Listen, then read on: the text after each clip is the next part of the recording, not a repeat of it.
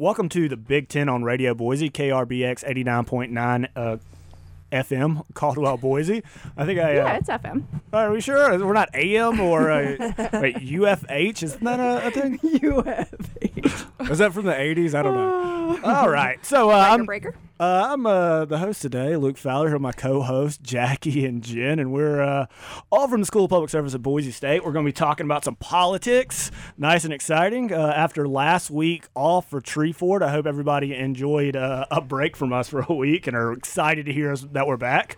A little palate cleanser. Yeah, exactly. Yeah, and that was fun. Were you all able to get to Tree Fort, Jackie? I saw you down there. Yeah, this was my first year really engaging, and it was really enjoyable. It's got a nice energy when Tree Fort's in town, right? And saw lots of great bands I'd never heard of, which was fun. Yeah, I love that. It's one of the best parts of living in Boise is getting to go to that festival.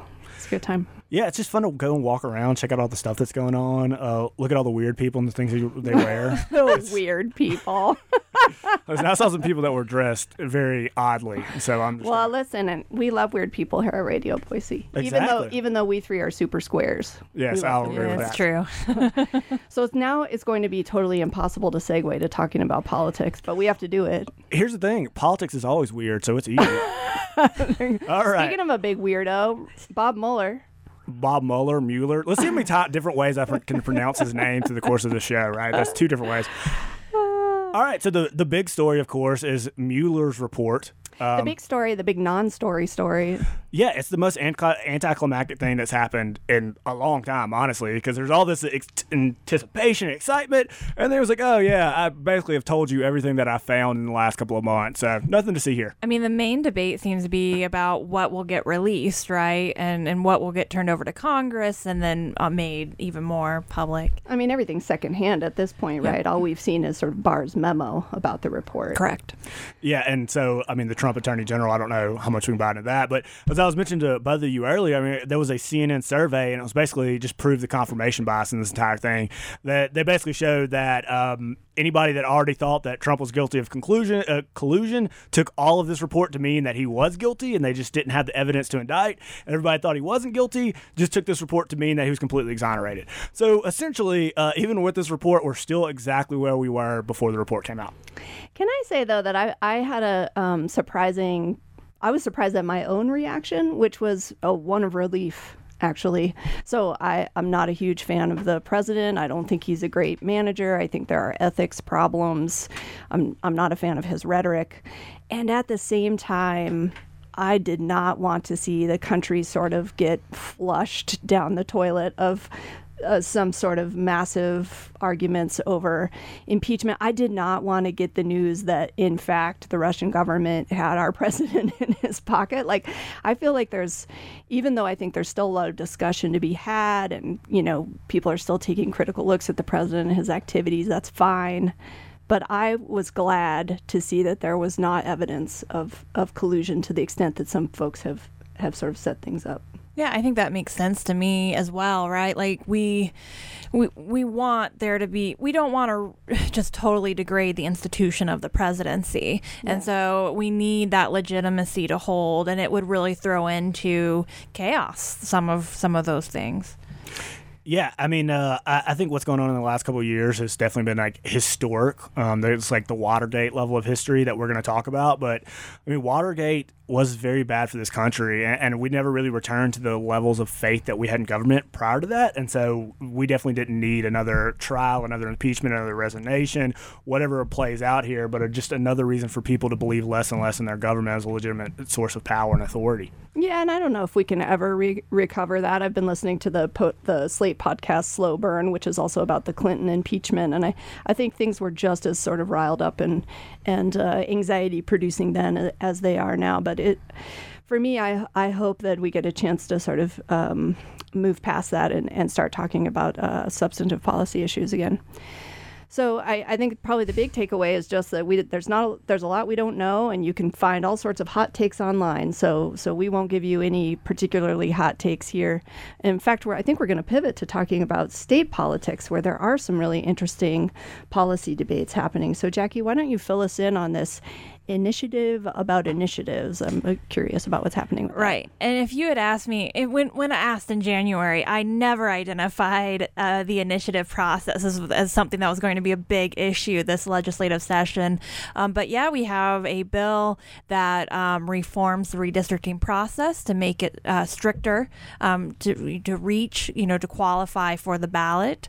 And it's been just incredibly controversial, and we've seen hearings, a lot, just numerous people signing up to testify, largely all against. There's been disagreements, so there's been temper flares between legislators and citizens. I think a little bit of conflict within legislators. It's definitely been suddenly the shift of just the energy change lately in the legislature. It seems like a lot about this initiative bill.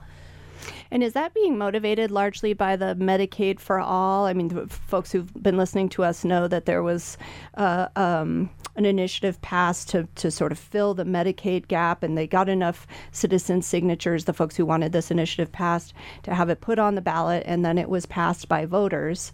And so is this a reaction against sort of citizens being able to do that, do you think? Yeah, I think there's definitely an element here, right? Like, legislators have a conflictual relationship with initiatives because it takes the power away from them to craft the policy. And so, you've taken the power away from the legislature to find what they think's the best solution in kind of broad terms. But also it seems to be concern about marijuana initiatives. And we've seen medical or recreational marijuana be passed in a lot of neighboring states through the initiative. Perhaps also concern about other policies like minimum wage, where increases that have been passed by the initiative in conservative states. I mean, I am guessing that there are some of our listeners who probably are thinking, well, if there are enough signatures to get it on the ballot, and if there's enough votes to pass it, then isn't that the will of the people, even if it is for marijuana, and even if there are people in the state who think that that should not be legalized for any number of reasons?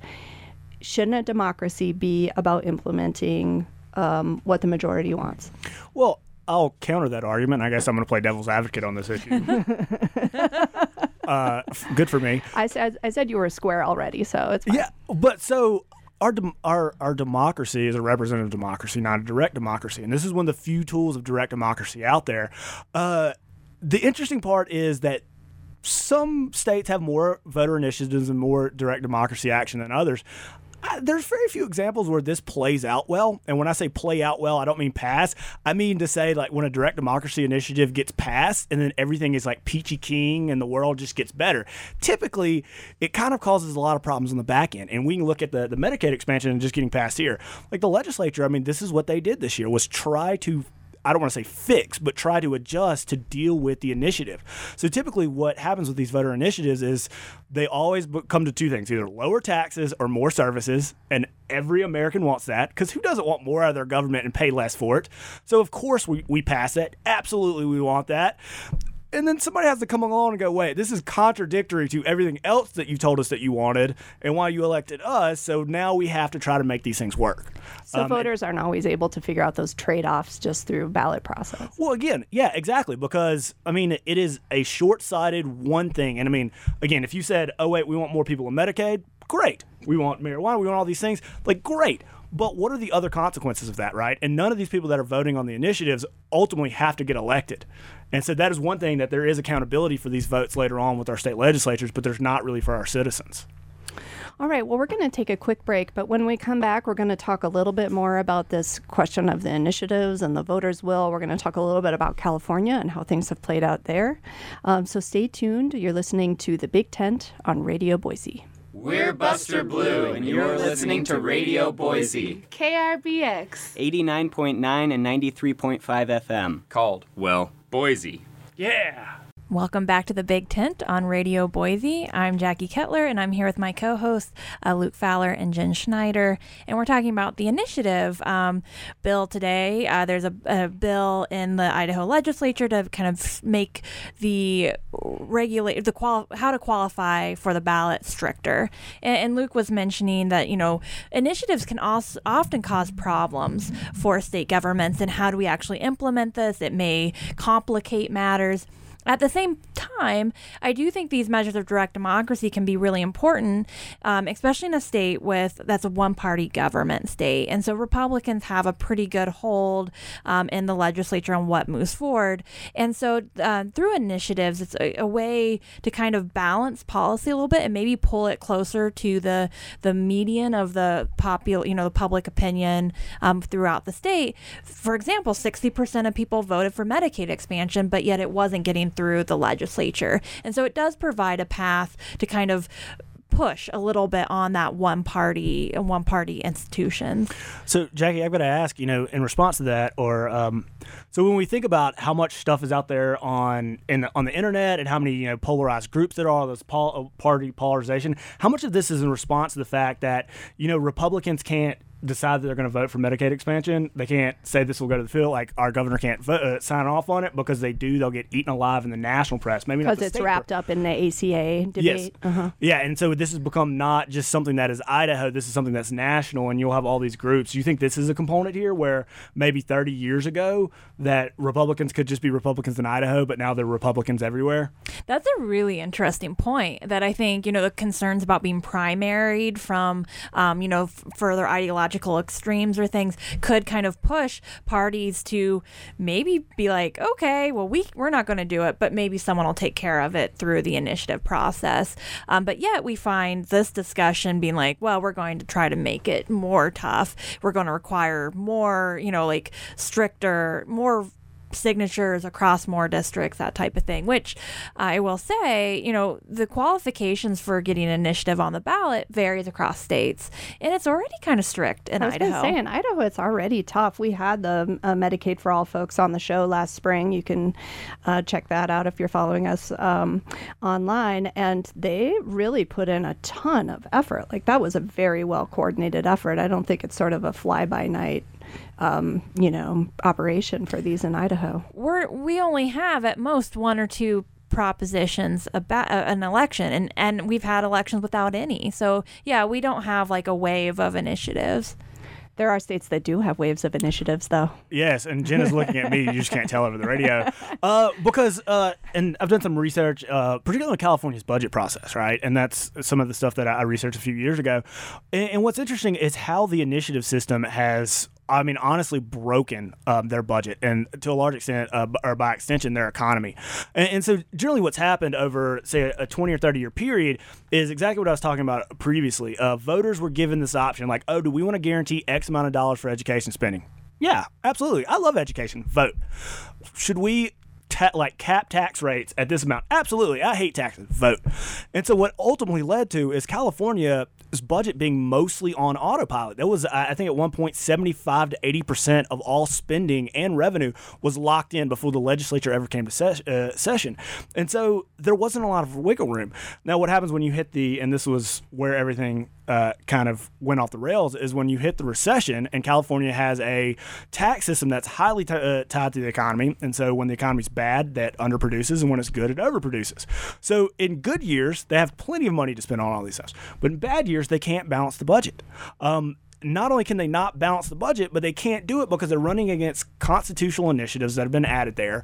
There's constant conflicts, there's constant fights. They actually had to pass, I believe, Proposition 25 to undo some of these things just so they could continue to pass budgets. And so basically what's happened is they've made it too easy, and it's broken a system for the most part. In California, you can watch every budget season, and they will struggle to get it through because there's just too many rules and regulations, and all of these are constitutionally mandated by initiatives. So what I'm hearing is that maybe there's a sort of a sweet spot that states can have in terms of allowing for some sort of voice, maybe some ideological correction to happen, particularly in one-party states like Idaho, but that if you go too far in the other way and sort of allow maybe for what might be called more of a mob rule, that things can get pretty chaotic and very, very difficult to implement. Well, and sometimes in California, they'll pass, conflicting initiatives will pass because people will sponsor conflicting initiatives and they'll both pass. Well, then what happens? Or you pass a lot unconstitutional initiatives pass. And so then you have going through the court system. So Which is a lot of resources too. Right? Yeah, for sure. So it's not a perfect system, and yes, we definitely don't want just anything on the ballot.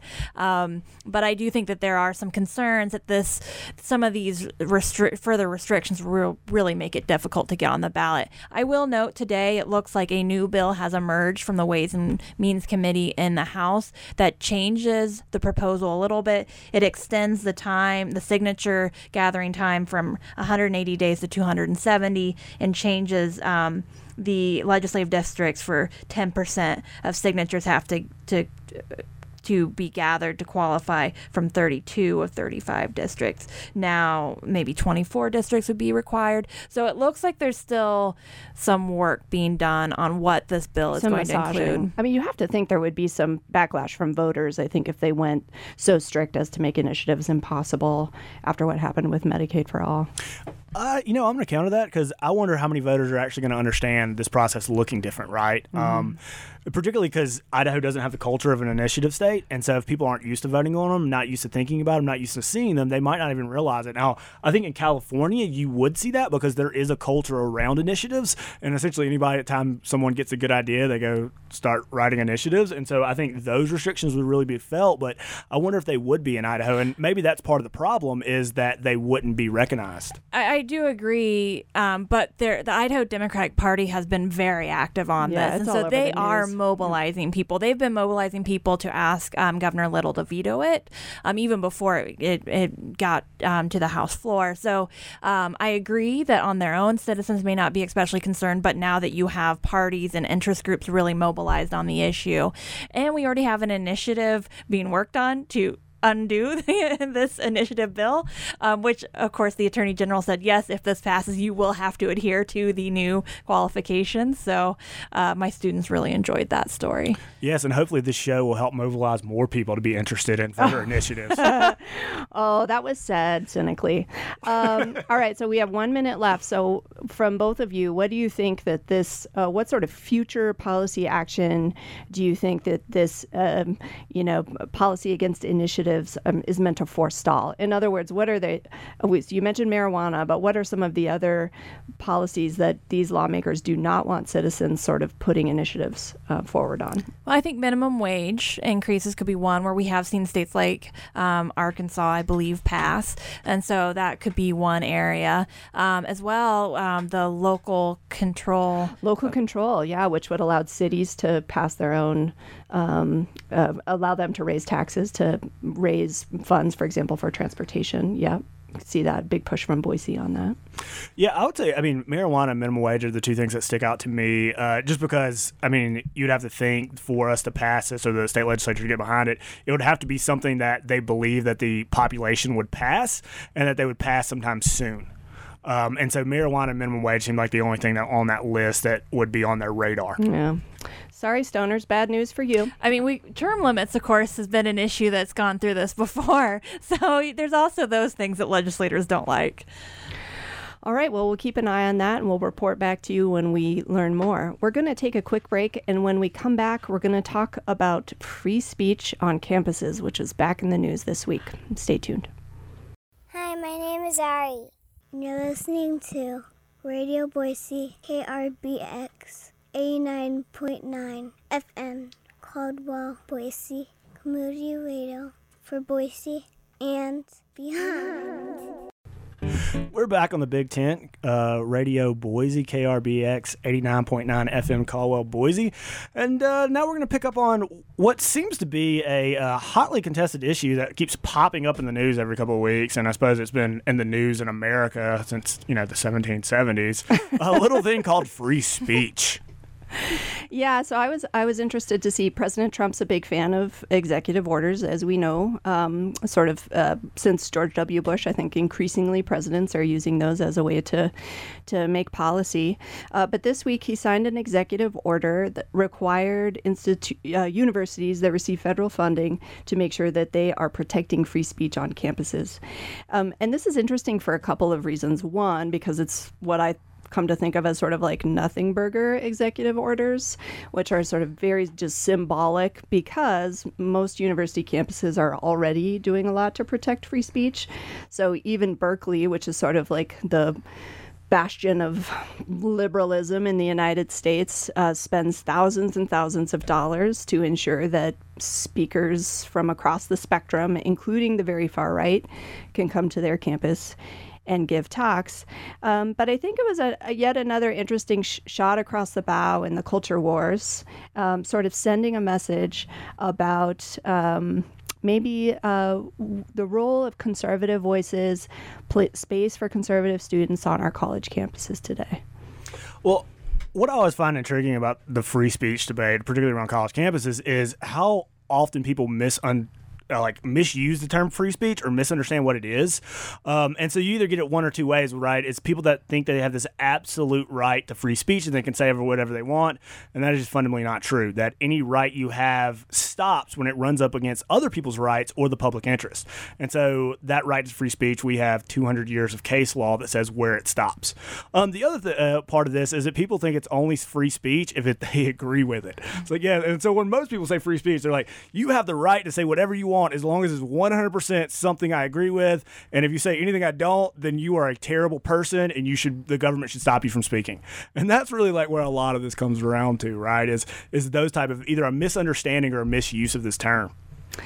I think where it gets more complicated for me is really around issues of race in particular, and maybe also gender, but race comes to mind because I think increasingly on the far right, and again, not all conservatives, but some voices on the far right are becoming sort of more and more strident in their critiques of people of color or of anti-racist discourse. And there is some sort of like violent rhetoric that is sneaking into some of that discourse. So I'm all for conservative activists putting on diapers and making fun of their liberal classmates. Like, they should be able to protest that way if they want to protest that way. But I do think there are some forms of speech today, and maybe at both ends, far ends of the spectrum, that are pretty problematic, and I think it's not so cut and dry for universities around which sorts of those voices they are obliged to showcase on their campuses. Well, I mean, to the tune of tens of thousands of dollars in some cases, right, for and security. Yeah, no, absolutely. But I mean, I think this is part of a larger trend where we've stopped respecting the other side, right? And I think those problematic speeches are things that are happening are all coming from the fact that we stopped respecting other people's rights to disagree with us. And that's really what college campuses are supposed to be a bastion of, right? Is for us all just to throw out ideas, good, bad, whatever, and then healthily criticize those things in every kind of way, and then you walk around and go, well, maybe I was right, maybe I was wrong. We've stopped respecting people's rights to do that. And so now it is, if you disagree with me, I hate you and you're a bad person. I mean, I totally agree. I agree with you. I would say like 98% of the way. But then if I do feel for a student, like let's say there's one student who says, you know what, you're Jewish. Jews have no place in America. And if there's another Jewish student listening to that, do they have an obligation to respect that point of view? That's where it gets complicated for me. Yeah, no, I completely agree. Now I tell you that clearly there's emotion, there's individuality, there's some things caught up in this. As a strictly like academic right brain, what I would tell you is that what we should do is go, now let's debate that idea. Let's look at the pros and cons and basically break that idea. Now, in the moment when there's emotions flying and people are saying racist things, that's not realistic. Right, and synagogues are being shot up, right? Like the lines between rhetoric and action right now feel so razor thin. Yeah, and I mean, I think the reason like things like that, like anti-Semitism and stuff like stand is because we don't criticize it. We don't like have that healthy debate. We just go, oh no, and then the conversation's over because we get upset. Yeah, that's a good point. But if you just kind of have this like, let me explain to you why I'm wrong in my 10-point PowerPoint, then maybe like that's a better way to approach it, but it's not realistic when we have very emotional issues that we're talking about. Well, and you're right. They are often emotional issues, and we've been talking about free speech in terms of allowing speakers to come on campus. There's also been some of these issues have been around like anti-abortion demonstrators and the pictures and the graphics that they use and people's reactions to those, the graphic nature of those. And so how there's also been debates on where should they be allowed to demonstrate is often a big thing, where people are allowed allowed to share their voice on campus, what they're allowed to do, warnings about it. And so, yeah, it does get into very emotional elements. Yeah, I mean, that's such a good point, Jackie. And again, Luke, I think you and I are much more on the same page than we are not. But again, I'm thinking, like, in my interactions with individual students, we are having more and more students with mental health needs who I think I don't like thinking of them as snowflakes. I like thinking of them as folks who are having struggles at a particular point in their life at a greater rate than we've ever seen historically.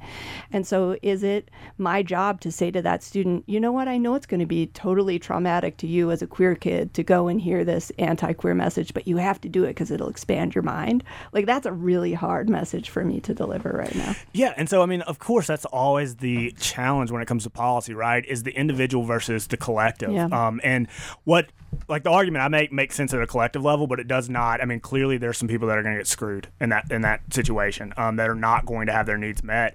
But I mean, that's always the challenge here. And I think when it comes to our rights, we should probably always kind of yield to the individual. But I would just say that, you know, I always think of the academy as a place where you can say anything as long as you can justify it, right? And if you can make the argument that it's right. And I think we're losing some of that in part of the free speech discourse, that we're losing some of that ability to have those real conversations. Yeah, it's a good point. I mean, I totally agree. I would love to see Charles Murray, who authored The Bell Curve, come and speak on campus, even though he was somebody who got attacked, you know, at Middlebury, because he has written work that defends scientific racism. And I've studied his work in depth. I find it really problematic. I would want to hear the ideas, and I would want there to be able to be a debate about that. And yet I also sympathize with arguments like, why are we even talking about scientific racism still, right? That there's a scientific basis for arguing that certain races are inferior, in other words. Aren't we past that? Hasn't it been disproven enough? And so it's one of those issues there I go back and forth, and I have a hard time sort of being very ideological about either side, or putting my foot down in one camp or the other. Well, I'll just say, as scientists, as academics, I think part of our job and part of our responsibility is to thoroughly question the things that we think we know about the world regularly, and just like, oh wait, the sky's blue, but let's prove it again, just so we make sure that we've not made a mistake. Because what we're talking about with the scientific research is the facts that we think we know about the world, and I think those need to be questioned every day. Yeah. All right, on that note, we're going to go ahead and wrap things up. Make sure that you're following us on Facebook. You can follow us on Twitter, but I'm not sure we've done a very good job of staying updated on Twitter. I need to do a better job. Yeah, Twitter's such a cesspool. It's hard for me to go on there, but we'll try. If you're a Twitter follower, we'll make an effort to reappear there. Definitely follow us on Facebook at The Big Tent, here at Big Tent Radio here at Radio Boise, and we'll talk to you next week.